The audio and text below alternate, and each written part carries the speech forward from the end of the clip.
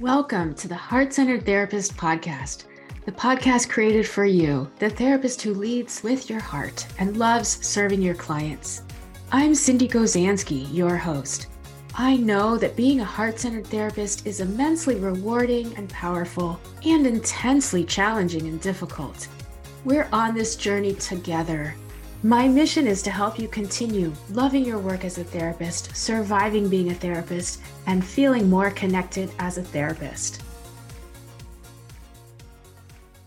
Hello, and welcome to another episode of the Heart-Centered Therapist Podcast. I'm Cindy Gozansky, your host, and I'm so glad you joined us today. I want to start with a couple questions. Does any of this sound familiar? I feel so fat. I already messed up today. I'll eat whatever I want and start my diet tomorrow. Why can't I control this? Maybe you've said it. Maybe your clients say it. If you or someone you care about struggles with dieting, emotional eating, body image, or just making peace with food, today's podcast guest is here to help. She understands the issues that come up in our relationship with food, and she's going to share her expertise in a down-to-earth, been there, I get you kind of way. I can't wait for you to meet her as we explore Your Weight is Not Your Worth with Dr. Kim Daniels. Dr. Kim Daniels is an emotional eating coach with a degree in clinical psychology who's been working with women who struggle with eating disorders and disordered eating for over 20 years. She's also a certified intuitive eating counselor and is the host of the Emotional Eating and Everything Else podcast. Dr. Daniels combines internal family systems, also known as IFS, and intuitive eating approaches to help her clients exit diet culture, make peace with food, and respect their bodies. I am personally so excited for this episode, and welcome, Dr. Kim Daniels. Thank you so much, Cindy. That was a lovely introduction. I was like sitting there kind of like, it's kind of hard to listen to people talk about you. Yes, but Kim, you have this wealth of expertise on a subject most of us, I think almost everyone struggles with. To some Food degree, yes. is so much a part of cultures and, just everything. Everything. Well, I'm very excited to be here, and I'm really looking forward to talking about this. It's one of my favorite things to talk about. So great. And there's a lot to say. Yeah, I love when we have favorite things that get us excited, and that just, makes us so passionate about the subjects. And in this case, hearing about how you might be able to help us with some basic emotional eating types of things, everything. Absolutely. And your podcast is great, and we will talk about that too. But let's start with just the basics, like a little history. You're a psychologist. Describe, like your personal professional journey to this work. It's just something I always wanted to do, which probably says a lot about my history. I remember even as a kid just being like, I think I want to be a therapist.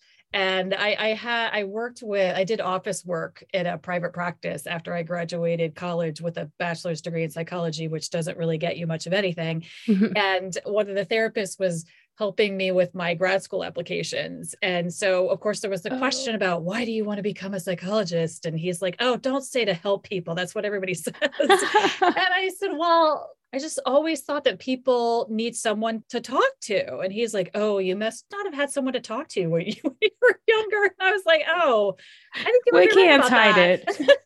We can't hide it. We cannot. Yeah, I think I was a very emotional kid in a family that had no idea what to do with feelings.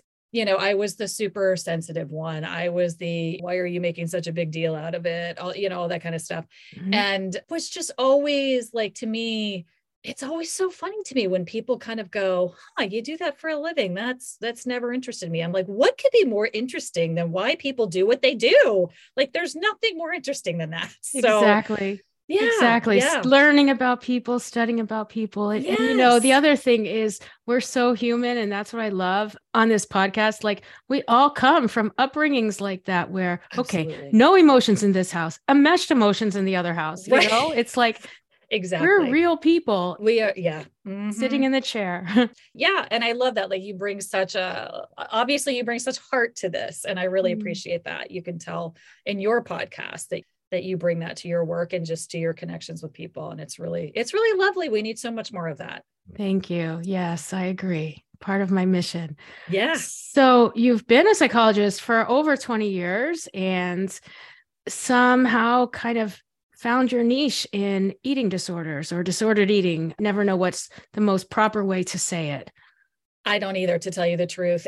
Part of IFS is that we don't really believe in diagnoses. And so even when I think of eating disorders, it's like they are just a very, in many cases, normal response to the crazy world that we live in and the pressures that we all face about food and bodies and all of those things. So to sort of call that disordered, there are parts of me that really kind of don't even like that language, even though, of course, that's what we use. But, I'm not somebody who, I know a lot of people who work with eating disorders or people who have a history of eating disorders. I'm not one of those people. It's just not my story personally. But I certainly was always somebody who, like, I love food. I was always somebody who always wanted more than probably what I quote unquote should have had. And, I just love food. And if of anything that was any kind of quote unquote crutch for me, it would have been food. And of course, like everyone, I mean, I absolutely have grown up within privilege. There's no doubt about that. I don't pretend to know what it's like to be, in a large body or a person of color, or, I'm a very able-bodied person, like I'm privileged, tons of privilege, all of those things. And still absolutely hated my body, like most of us do. And so certainly felt the pressure, even though, again, I was what anybody would say is, I don't even like to use these words, but thin, still, wasn't good enough, didn't like it, thought I needed to change. But, I'm also not somebody who has a huge dieting history because I couldn't do it. Like I would try. And now I know about this whole idea of parts, but my parts were like, absolutely not. You're not depriving yourself of food. That's not going to happen. Right. So they didn't let you do that, even though, no, right? We're supposed to try, no matter what our bodies look like or our internal concepts. We're supposed to try dieting, or we're supposed to fit into a smaller size, or, look more ripped, or whatever it is. Right. Exactly. And so I think I had parts that felt like a huge failure because that's what I was supposed to be doing. I'm a woman and therefore I diet. And I couldn't I remember trying do you remember the cabbage soup diet? Did you ever hear of that one? Right? Absolutely. Yeah. I did that for 10 hours. I didn't even make it a whole day. Right. I was like, nope, forget that. I want a peanut butter sandwich. Let's just go back a second. You said, I'm a woman, therefore I diet. Yeah. Whoa. That just really struck me. Don't we all kind of come with that belief, right? From social culture, at least here in Western society, privileged society, I suppose. Yeah, that's a very good way of putting it. And I think it is what in IFS we would call like a cultural burden, is this belief system that as women, we are supposed to be really focused on our appearance and our body size. And I remember when I went to grad school, I was always interested in eating disorders because, again, didn't have one, but loved food. But I just always thought it was a fascinating, eating disorders were always just a fascinating combination of, we know that there are biological factors, but there's a huge social cultural piece to it. And so I think I was also a feminist from day one, and just always felt like this is directed at women and this is wrong. And I want to understand that more. And I remember going to my very first semester at grad school, going to a workshop that another psychologist in my area, who's very well known for her work with eating disorders, was doing. And she said, men go to the gym to get bigger and women go to the gym to get smaller. And that always just stuck with me. Bingo, so true. And here we are, just always trying to make ourselves smaller. And, one of the things that I think about and talk to clients about is the time, money, and energy we put into making ourselves smaller and worrying about our appearance and what we're eating and how we're eating correctly and that could be put towards so many other way more important things. Right. Like I understand why it's important to so many of us because we're told that it's supposed to be. But if we'd never gotten that message, what else would we be doing with all of our time, energy, and money? Imagine if this burden were lifted, right? Yes. As you're listening to this, imagine if you didn't have that burden of always having to overthink what you eat, what you look like, what you put into your body, what you're going to eat tomorrow. That would free up so much energy and space. Yes. And money. I mean, it's like it really, when you think about all of the things that so many of us have spent money on over the years, all the products, all the diets, all the exercise equipment, even that stuff. And let's face it, as women, we still are the ones with less money. And yet that's what we're spending it on. Like it takes up so many facets of our life. Oh my gosh. There's so many things we could talk about. My mind is just spinning. This is great. I want us to talk about IFS because you already started talking about parts work. And just as a little aside, Kim found me because I had some post about how everybody is trying to get certified in IFS and you can't even get into a training. Right. And then she reached out to me on Facebook and was like, yeah, I get it. And I'm certified. And on and on. We went on from there. Right. Tell us about what is IFS. It's super popular. Maybe why is it so popular? So I'm not certified. I will say that. I'm a level 2 practitioner. I'm not certified. I'm finally going through the steps of becoming certified. Level 2. Level 2. Yes, I'm a level 2 IFS therapist. So IFS is a model that was created by Dick Schwartz, who's I know he has a PhD. I don't know if he's an actual psychologist, quite frankly. But he has a PhD, he's a therapist, and he was trained in family systems. And so he started noticing that his clients kept using the word parts, which we do that all the time, right? Like when you just have a conversation with someone, you say, well, part of me really likes it and part of me doesn't. And so he was actually working with young women with eating disorders. And noticing that they would say, well, parts of me really want to stop this, but parts of me feel like they can't. Like parts of me, a part of me wants to stop purging, but a part of me feels like they can't let that go. And so he really sort of took this whole family systems model and took it inside, hence the name. And so this whole idea that we are all multiple, we all have multiple parts to our personality. That's how we're born. And our parts have different roles in our system. So we have like protector parts and we have exile parts. Right. And these are really explicit parts. Very explicit parts. Right. Right. So we have our exile parts are parts that like our system exiles, like pushes away because they're the ones that are carrying the really heavy duty, like feelings and beliefs about ourselves, right? So they've taken in these beliefs about like, and certainly in my work, it's a lot of, I'm not good enough, my body's not good enough, I'm not valuable, I'm not worthwhile.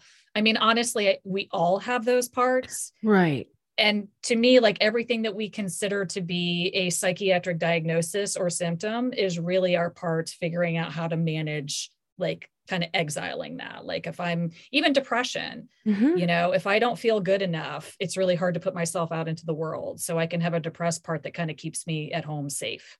Right. Yes. And it's so normalizing and validating. It's absolutely validate. Like it really is so, people sort of say, well, where should somebody start with IFS? And it's like, you don't necessarily even have to do anything to start with IFS. You just have to sort of recognize that all of the things that you've been told are wrong are just parts of you that are actually trying to help you.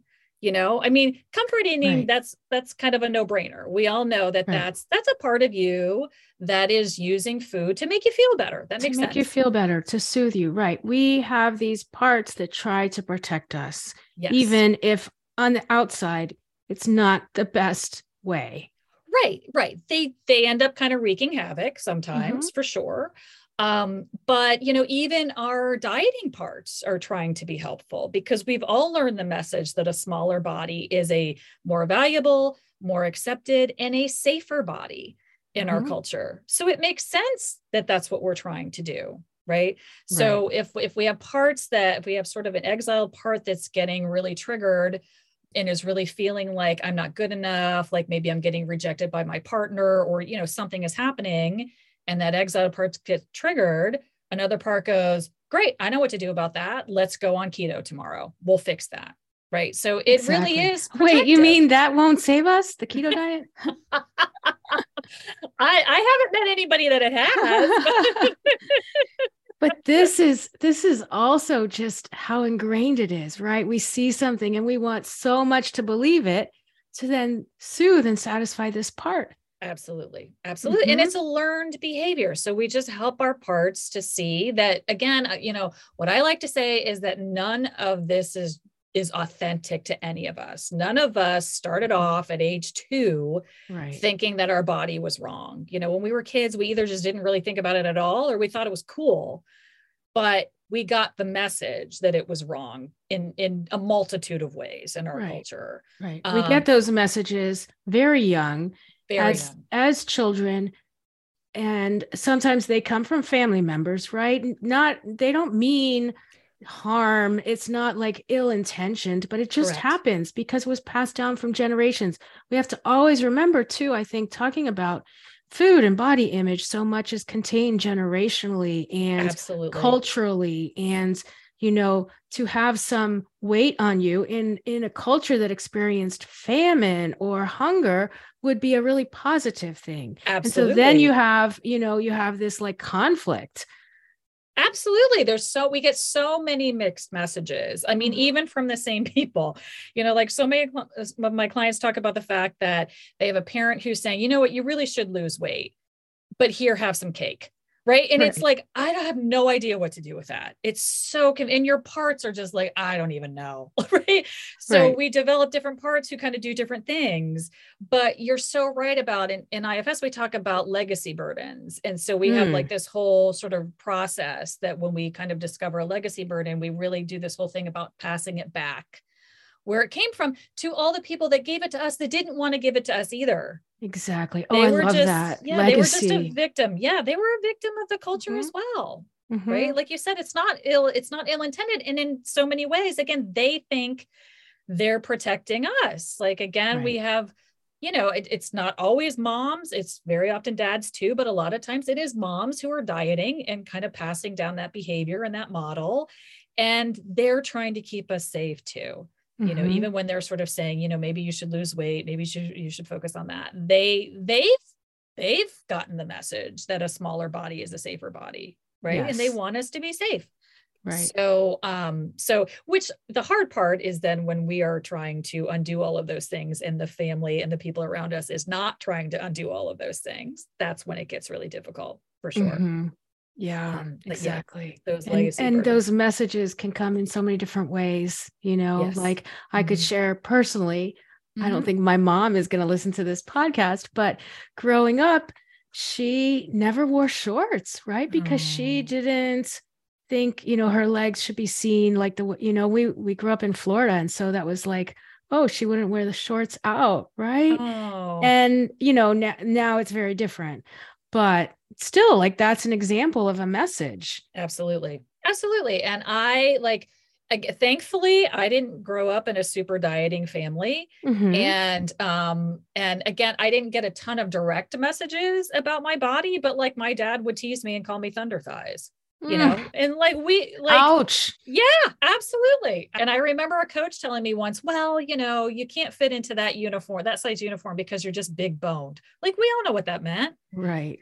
So those things, like, again, thankfully, I was somebody who was not given super direct messages about that. And I completely recognize that I'm one of the lucky ones, but those little things do a lot of damage. Exactly. They do a lot of damage. Well, let's shelve the coach talk for maybe another podcast episode, because that could get very, very intense. Right. But so Kim, the beautiful thing that you've done with IFS, I mean, so much in terms of working with your clients, but you created this amazing tool called the Eating Parts Cheat Sheet. And it's a free tool. We're going to link to it in the show notes, but I want you to talk to us a little bit about it and, how it all comes down to being more aware, having awareness, which is what will ultimately change our relationship with food. So with IFS, we believe we have parts, but we all believe that we have a core self. Okay. So we have like this core self that, again, we're born with. IFS really is all about sort of, how do I want to say this? It's not the great thing about being an IFS therapist is it's not my job to fix anybody. I don't have to give you tools, because we believe that we all have the tools inside of us. It's just getting our parts to step back so that we can actually experience that. So we call that self-energy. So a big piece of IFS is getting space between yourself and your parts. So the cheat sheets were designed to be, again, sort of just a quick and easy intro to IFS. To again, help you see that the parts of you that are turning you towards food, away from food, whatever the case may be, both, because we tend to have both. Right. Again, seeing those as separate parts that are kind of like taking over in the moment. We call it like being hijacked. Our parts take over and they kind of hijack us. And the next thing we know, we ate a pint of ice cream and we don't even remember how. Right. So it's almost like we have parts that kind of just start driving the bus and we're not aware of it. But when we can get space between that part and sort of see it and get to know it and have a conversation with it, then we can talk to it in the moment and sort of say, like, what's going on for you right now? Like, I notice there's a part of me that wants Oreos. Let's kind of sit down and figure out what that is. And my part is potato chips. Okay. I'm one of those too. Yes. Yeah. So what do we do with this part? Right. Like I'm feeling sort of anxious. I'm feeling sort of, I'm feeling disorganized. And I go in the cabinet and I look for the potato chips. There you go. So we always start off with like, where do you notice the part in your body? Because it kind of anchors you and it makes you more aware. And the cheat sheets kind of walk you through like, what does that part look like? What does that part, like, what is that part saying to you? How does that part feel? Like, how is it kind of showing up for you? And then again, we're trying to get space between you. And it's literally almost like I'm here and I'm looking like 2 or 3 feet away from me at this part of me that wants the potato chips. And so when we do that, they're not taking over anymore, right? They're kind of separate from us. And so we can sort of say, okay, so I have this part that maybe it's in my chest right now, or maybe it's in my stomach. Lots of times they're in my stomach, especially anxiety. Let me just focus my attention on that. What does it look like? What does it sound like? And what does it want me to know right now? And people always think that's a little bit crazy because you'll start hearing answers to questions when you start asking them. Like we ask, how old is this part? How does and lots of our eating parts are young, because that's one of the few things that we have when we're kids, right? Is food. We can't go for a drive. We can't buy something. We can't get our nails done. We can't really have a conversation with people when we're little. So we eat. Makes sense. So a lot of our, if you're somebody who really uses food for like, again, comfort, stress relief, whatever, you probably don't feel like the grown-up that you are in those moments. And so we can sort of say, how old are you? How old do you think I am? And that's a huge question, because very often our parts go, well, like you're 6. And it's like, we're asking the part. How old do you think I am? Okay. Wow, this is really fascinating. It's fascinating. And again, a lot of our parts think we're a little bit older than them, or we're the same age. And so when we sort of say, I'm actually 51 years old and, I have a job and a house and a this and a that, our parts are like, what? I don't have to protect a 51-year-old woman. What have I been doing all this time? Right. And so they kind of go off and be like a little 6-year-old or however old they are. So, again, IFS can get much deeper than that, but that's just, again, a very quick, easy thing. Amazing. To sort of say, how old do you think I am? And we call that updating. Update the part of really who you are and where you are in your life right now. And that in and of itself can, and, you know, things like, for people who got a lot of messages about food and bodies from parents, and maybe those parents aren't even here anymore, but they still have parts that are stuck in the past and think that they are, right? And so when we can update the part and say, those people aren't even here anymore, you don't have to worry about that. Like, it's just like super freeing. Right. It frees the part. They don't have to do this work anymore. Nope. Oh, she's a grown up. She's 51. She doesn't need me. Oh, right. They're not there anymore. I don't need to do this protective work. Yes, exactly. Wow. Exactly. And they can just go off and be a kid.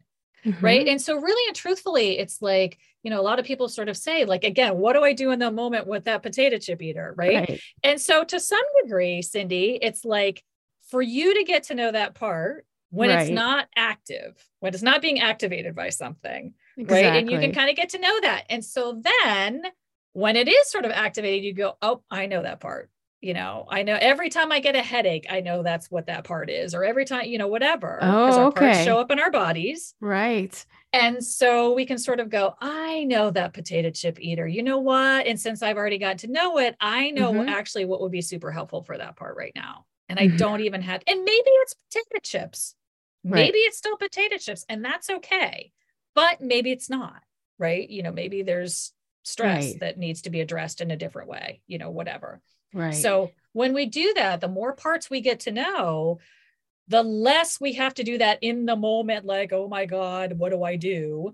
I'm about to be hijacked by this part, because they don't, like, they're just not that extreme anymore, because they know that we're here. We've gotten to know them. They've gotten to know us. They know that there's a grown-up here who can handle things. Yes, that's great. Yeah. It's such an integrating type of process. And you know, it also reminds me in some ways too. I don't know if, you know, I'm a couples therapist, and I'm sometimes follow some of Terry Real's work, and he talks about the adaptive child part. And it kind of reminds me a little bit of this as well. Yeah, absolutely. And again, the deeper you go into it, certainly with a therapist or, you know, a highly trained coach, there we can help what we call unburden exiles. So we can get to those exiles who are carrying those really intense feelings, and there's a whole, again, sort of ritual that we use to help them let go of those. And then again, when those parts don't get triggered, like say that part that doesn't feel good enough, when that part lets go of that and feels valuable, the part that it was protecting, it doesn't have to do that anymore. So it doesn't turn to food anymore.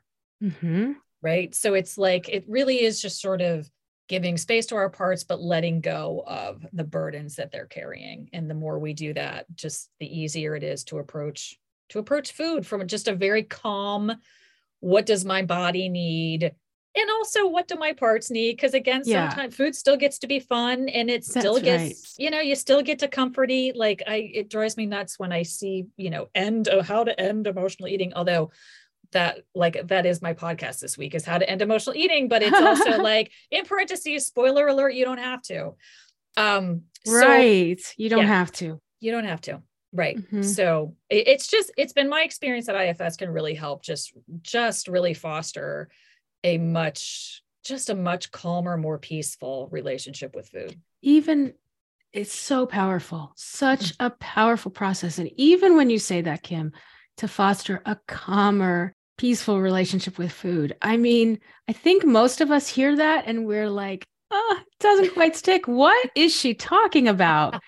How do you do that? Right. How do you do that? So then you also combine your intuitive eating approach with IFS, and maybe explain a little bit about how does intuitive eating help us like heal these food and body issues? Sure. So it's funny. I went through level 1 training. I started IFS back in 2015. And so I've been, trained for a while. And then I immediately went into level 2. I've been doing that for a while and was kind of using it with therapy clients a lot. And then I kind of found intuitive eating and became certified in that process. And I was kind of like, when I was, because and I also kind of developed a coaching practice too. So there's just been a lot kind of going on. But I was like, I was really focused on the intuitive eating piece because I thought nobody's going to understand IFS and it's going to sound a little kooky. And like, how do you do all of that? Like that big work in kind of little sound bites in like a coaching world. Right.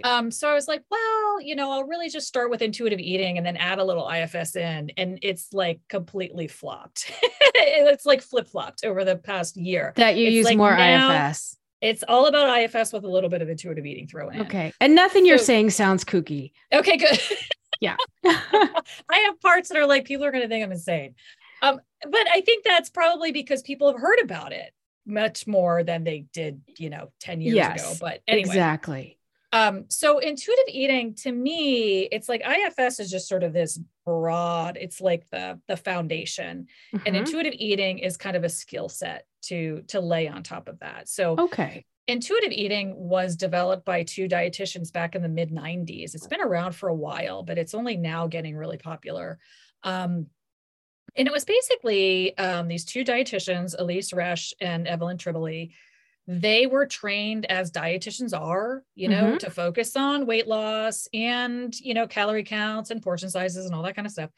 And they just started noticing that their clients would do really well while they were working together. And then, they would leave and like 6 months or a year would go by and their patients would call back very ashamed at the fact that they had regained their weight or their A1C was up again, or their cholesterol was high. So much shame, much shame. And so they just really started realizing that this does not work. It just doesn't work. And so they really took a deep dive into the research. Intuitive eating is a very heavily researched model. And they really just got away from all of dieting. And so they created this model that has like 10 different principles. And the whole idea is that it's all about tuning into your body and getting to know what your body needs, whether you're hungry, whether you're full, what foods satisfy you, because we need to eat foods that are satisfying to us. Right. It talks a lot about, again, exiting diet culture and why that's so incredibly important. Like you can't work on weight loss and become an intuitive eater at the same time. I guess, I don't know how to say this. Well, the idea would be the intuitive eating would ultimately lead to a healthier body weight. It could, or it may not. It may not. Right. And so I think for a lot of people, to ask people to just stop focusing on weight loss is for a lot of people impossible. And I don't want to suggest that you shouldn't even try intuitive eating if you're still focusing on weight loss, but you do have to sort of recognize, number one, that pretty much every attempt at weight loss that we have fails, right? So like 95 to 98% of any kind of intentional weight loss doesn't work after 5 years. And like those statistics go back like 60 years. So it's never worked. It's never worked for people. So we have to really take a look at our relationship between food and our bodies. And really and truthfully, I used to help people work on weight loss. I worked in a bariatric surgery program for years. It was all about weight loss. Yeah. Right. And so like I spent a lot of years doing that. And I can tell you from personal experience, it doesn't work.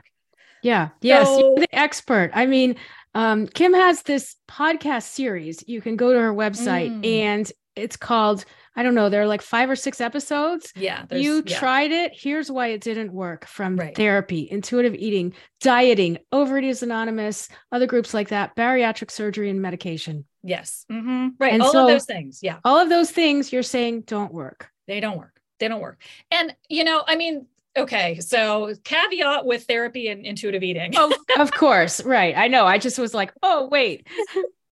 No, I get it. The right kind. But they don't. Exactly.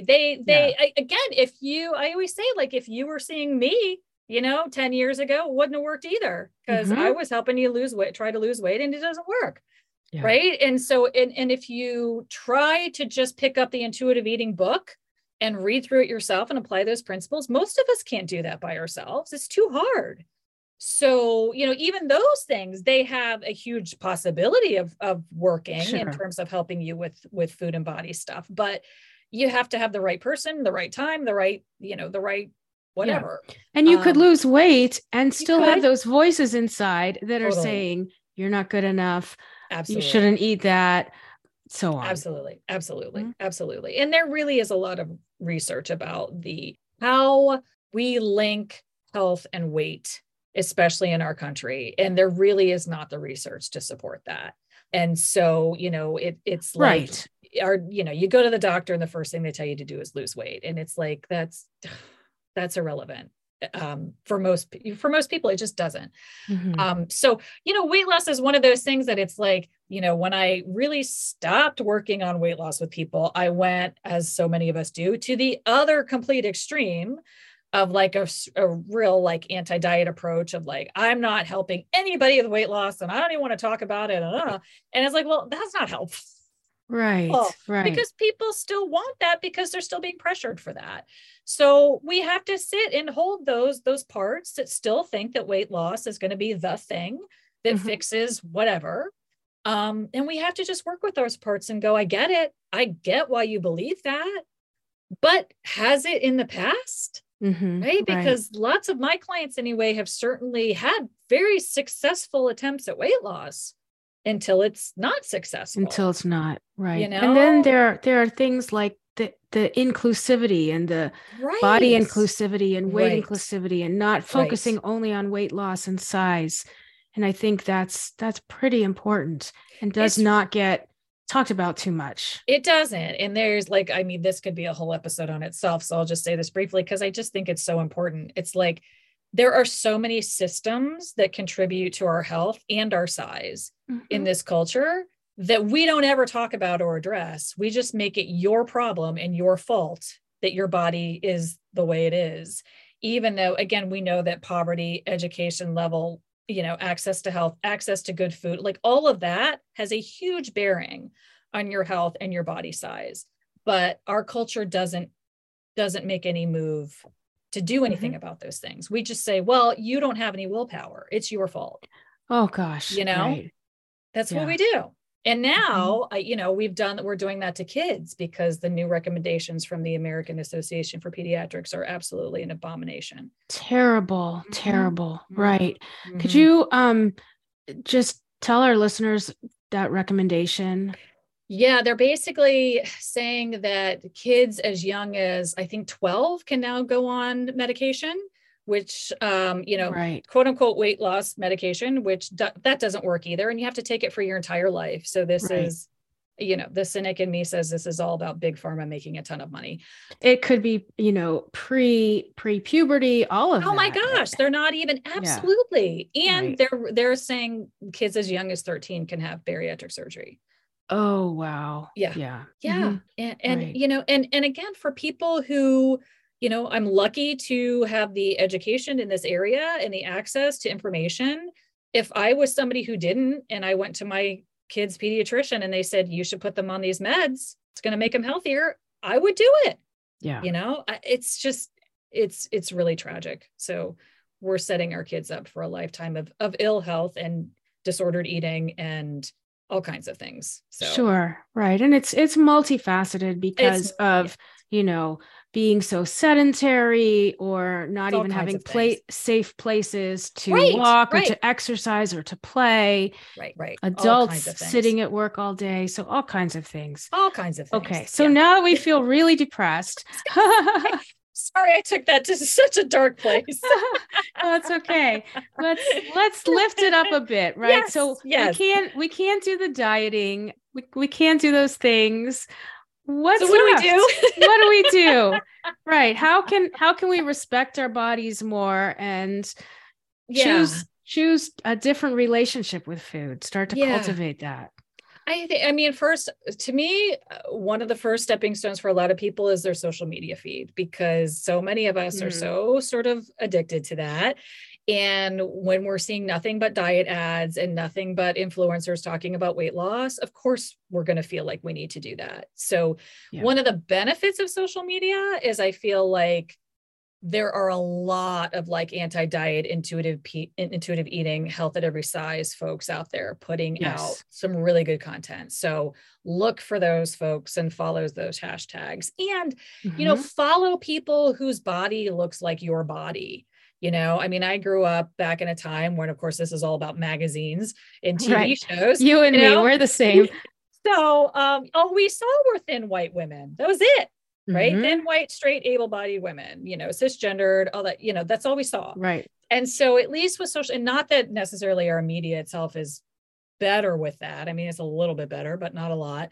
But again, there are people out there on social media putting themselves out there, so that we're seeing bodies that are just, every shape, size, color, everything. And that's great. Amazing. It's amazing. Right. So even just starting with that. And then again, I think just starting to understand why you use food the way you do. Again, whether it's with those cheat sheets or not, just really kind of checking in with yourself, like what's going on with me right now that I'm kind of turning towards food. And again, that's not to say that the answer then is you can't turn, you're supposed to figure out what else to do differently. Right. Maybe it doesn't mean like don't eat it or don't eat something. Yeah. Exactly. But again, I think just this notion that these are parts that are protecting you, because we're so used to, again, them being kind of vilified and shamed. And again, even in the psychiatric community, like that's a diagnosis. And therefore, what do we need to do? We need to fix it, right? We need to get rid of it. We need to stop it. But the more we try to push something away, it's like a boomerang. The more it comes back to you, right? Exactly. It's like telling somebody who's anxious to calm down. That doesn't help. That's right. Or somebody who's angry to calm down. Right. Never works. Right? So the more we try to push these parts away, they're going to get our attention. They're going to come back. So we might as well just kind of sit with them and open that door and say, tell me what's going on for you. And very often people are just shocked. It's like, even that really critical voice that we have in our minds, because we all have those too, that is still a voice that learned that kind of tough love is the thing that will get you to do whatever. Right. So if I criticize you enough, you'll get on the Peloton more, you'll do this. And again, if you do that, your body will be smaller and you'll be safer. Right. So even those parts. And then you'll be happier. And then you wonder, how come I'm not happy? Then there's that. Right. Yeah. So part of it is giving up this idea that this is the thing that's going to make me happy, because it's not. And the anxiety, I would say, like the anxiety that people have, even if you get to a size or a whatever that you're like, this is the size that'll make me happy. Now there's this huge amount of anxiety about, how do I stay here? What do I do? What do I do? Right. So very often when we look at times that we thought, well, I was smaller and I was so much happier then, maybe parts of you were, but I guarantee you had parts that weren't. Right. And so it's having that awareness, looking at those parts, talking to them, getting some distance. Yes. And just, again, the more, one of the things I love about IFS, and again, I feel like it fits so much with your message, is that it really is all about compassion and having compassion for ourselves and those parts of us that are doing the best they can with the only information they have. Yeah. The compassion is huge. It's huge. Someone helped me a little bit with food, not in like a super like disordered way, but just the sense of, can you look at the food as like self-care, like nourishing, absolutely, nurturing even more than nourishing, absolutely. And I love to cook a nice dinner for my husband. And then when we experience that as this like nurturing, it's extra yummy. And there's no guilt. And, it's like a different way to enjoy it. And that has really been helpful for me to think about my food as nurturing. And that makes it a little bit more okay. I love that. That's a great message to take in. And it's absolutely true. When you think about it, as infants, we get nurturance through food and touch. Yeah. Right. And so we don't tell people don't hug anybody anymore, or don't want to have a physical connection with people. Of course, we still want that. So why are we telling people that food is just fuel? Yes. We aren't robots. Right. Exactly. Food is fuel. Right. Right. But And it's, then look Mhm, what happened when we said, don't touch anybody, don't hug anybody, right? mhm, During the pandemic, mhm, that horrible time and mhm. the isolation, the angst and the agony that it caused. Yeah. And the grocery store shelves were empty because we all went back to that primal place of I need food, I Mhm. need comfort. And, I was just Oh yeah. reading Wow. something That the gives other me day. goosebumps. Yeah, I was just reading something the other day that like even like cans of like Campbell's soup were flying off the shelves during the Mhm. pandemic. And they were talking about the fact that like because that was so nostalgic, like all the sort of the nostalgic foods were kind of flying off the shelves then. Right. And it's like we all just wanted, oh, we wanted that comfort and we wanted that kind of more simpler time kind of Mhm. feel. And like you said, food is nurturance, it's connection to our families and our Right. ancestors. It's how we show love to other people and to ourselves. Yes. Right. And so it's like we need to take the shame out of that because there's Mm. absolutely nothing wrong with that. Yeah, and I've had Yeah. so many people say, I could have been doing this in a much more in a much more self-injurious way too. You think about food is it's fairly benign on the Right. things that people can choose, but it's still like again, it's just so it's so incredibly nurturing. And Mm. when we give food to other people, we see that we're doing that out of love. But when we give it Right. to ourselves, it's wrong.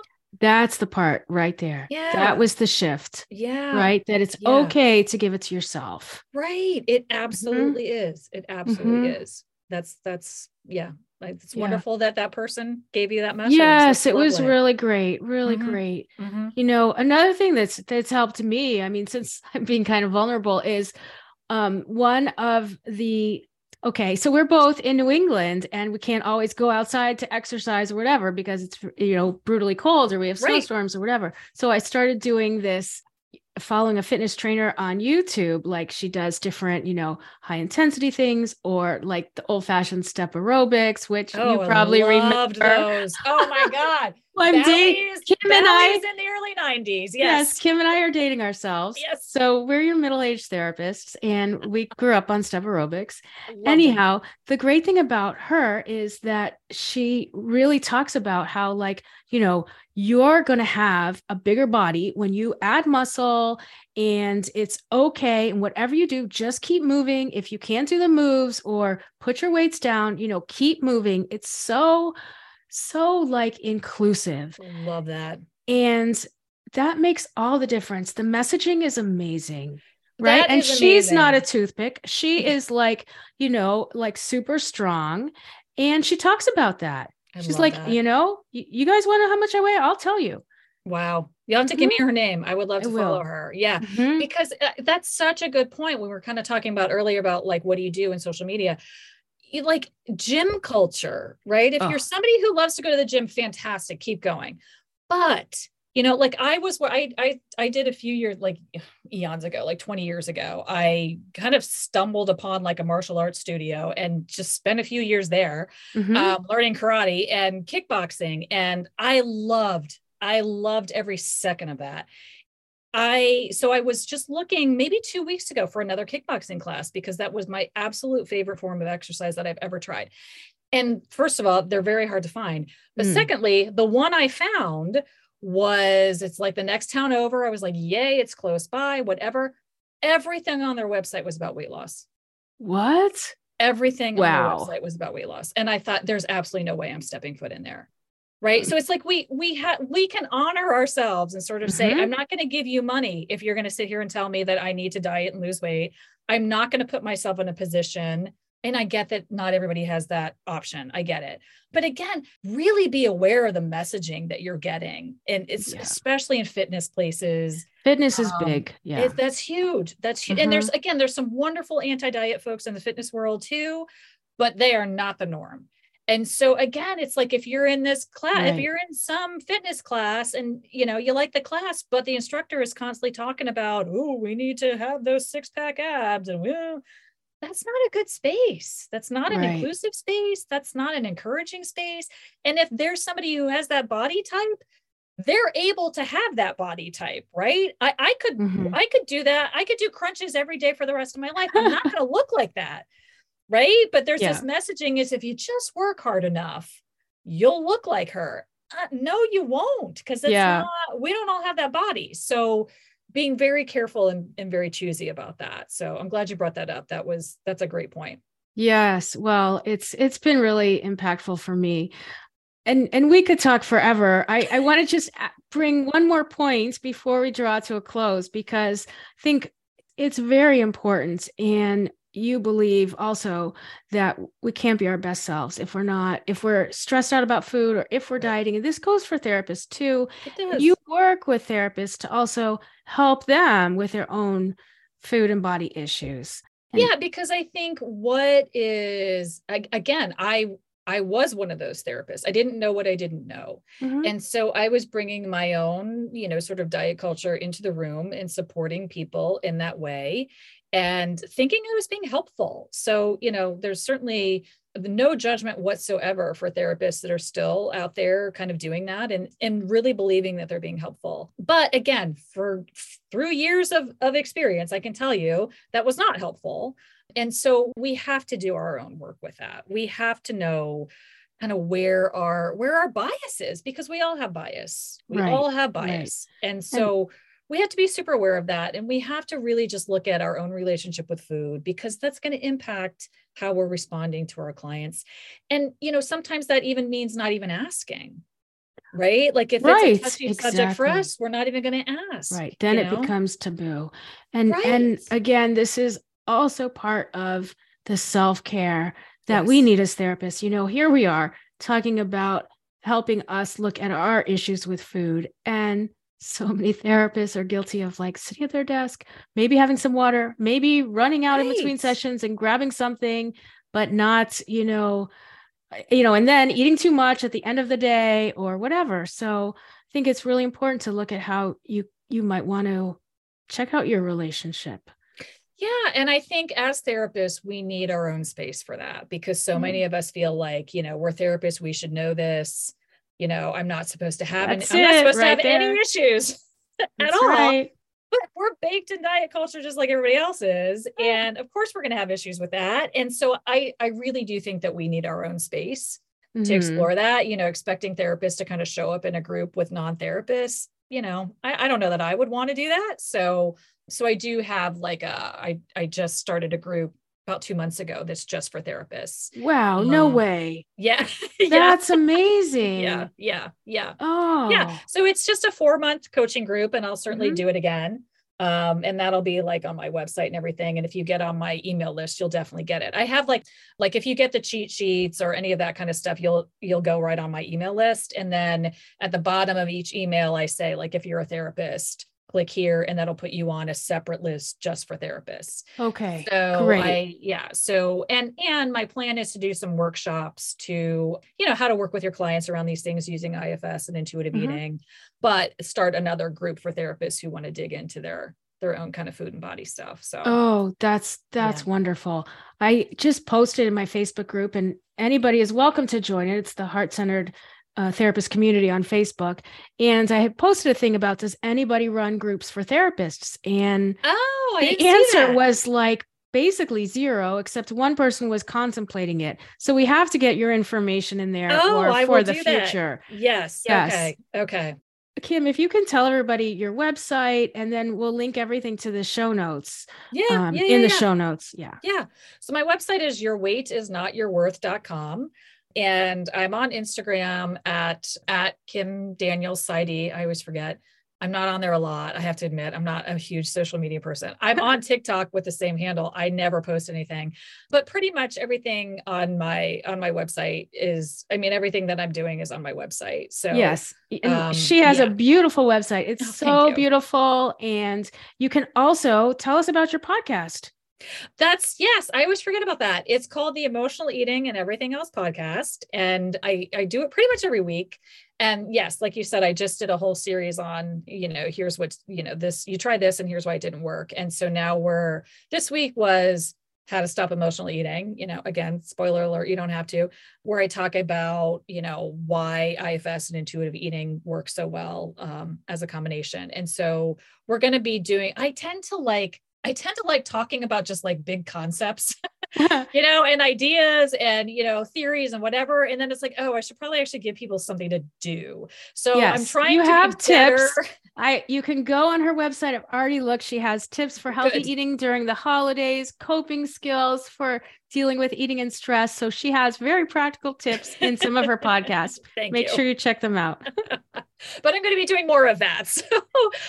So like next week, we're going to do a very specific like IFS exercise called parts mapping to just sort of get to know kind of what are the parts in your eating system. And so, I can kind of walk you through that. So I'm going to be doing more of that kind of thing. But yes, so the podcast, definitely, if you listen to that, and just, again, grab one of the freebies. I have a course called like Why Diets Don't Work and How to Quit Them for Good. Like that's on my website too. So there's a tab that says work with me. If you sign up for any of that kind of stuff, I do individual coaching too, but also like I like groups because I feel like people always think they're alone with this. Yes. And that could not be more untrue. Right. So I think that's really important to bring people together as a community around this. Yeah. Well, thank you so much, Kim. I really acknowledge you for making us not feel so alone. I mean, honestly, you did that today. You did that with me, with our listeners. You've given us hope that we could unburden ourselves absolutely from these parts and have a calm and peaceful relationship with food. Right? Well, thank you so much. This was such a great conversation. It could have gone on for 5 more hours. Oh, absolutely. And so my very last question is, what is your definition of a heart-centered therapist? Well, I mean, I have to go back to IFS with that because that, again, so much of IFS is compassion and that self-energy. And when we can just sort of sit in that space and see that everybody else has parts and those are their parts trying to protect them, right? But we all have self-energy. We all have that, just again, that innate compassion and curiosity. And when we can recognize that in other people, to me, that's being heart-centered. So, and I really thank you for bringing all of this into the space because it's so needed. It's so needed. My pleasure. It's fun and just really great to make this connection. Wonderful. So thanks again. Thanks, Cindy. Thank you so much for listening. I hope you enjoyed this episode. And if you did, I invite you to subscribe and leave a rating or review. It really helps other people find this podcast. Be sure to check out the show notes for all the links and resources mentioned. Thanks again, and I'll see you next time.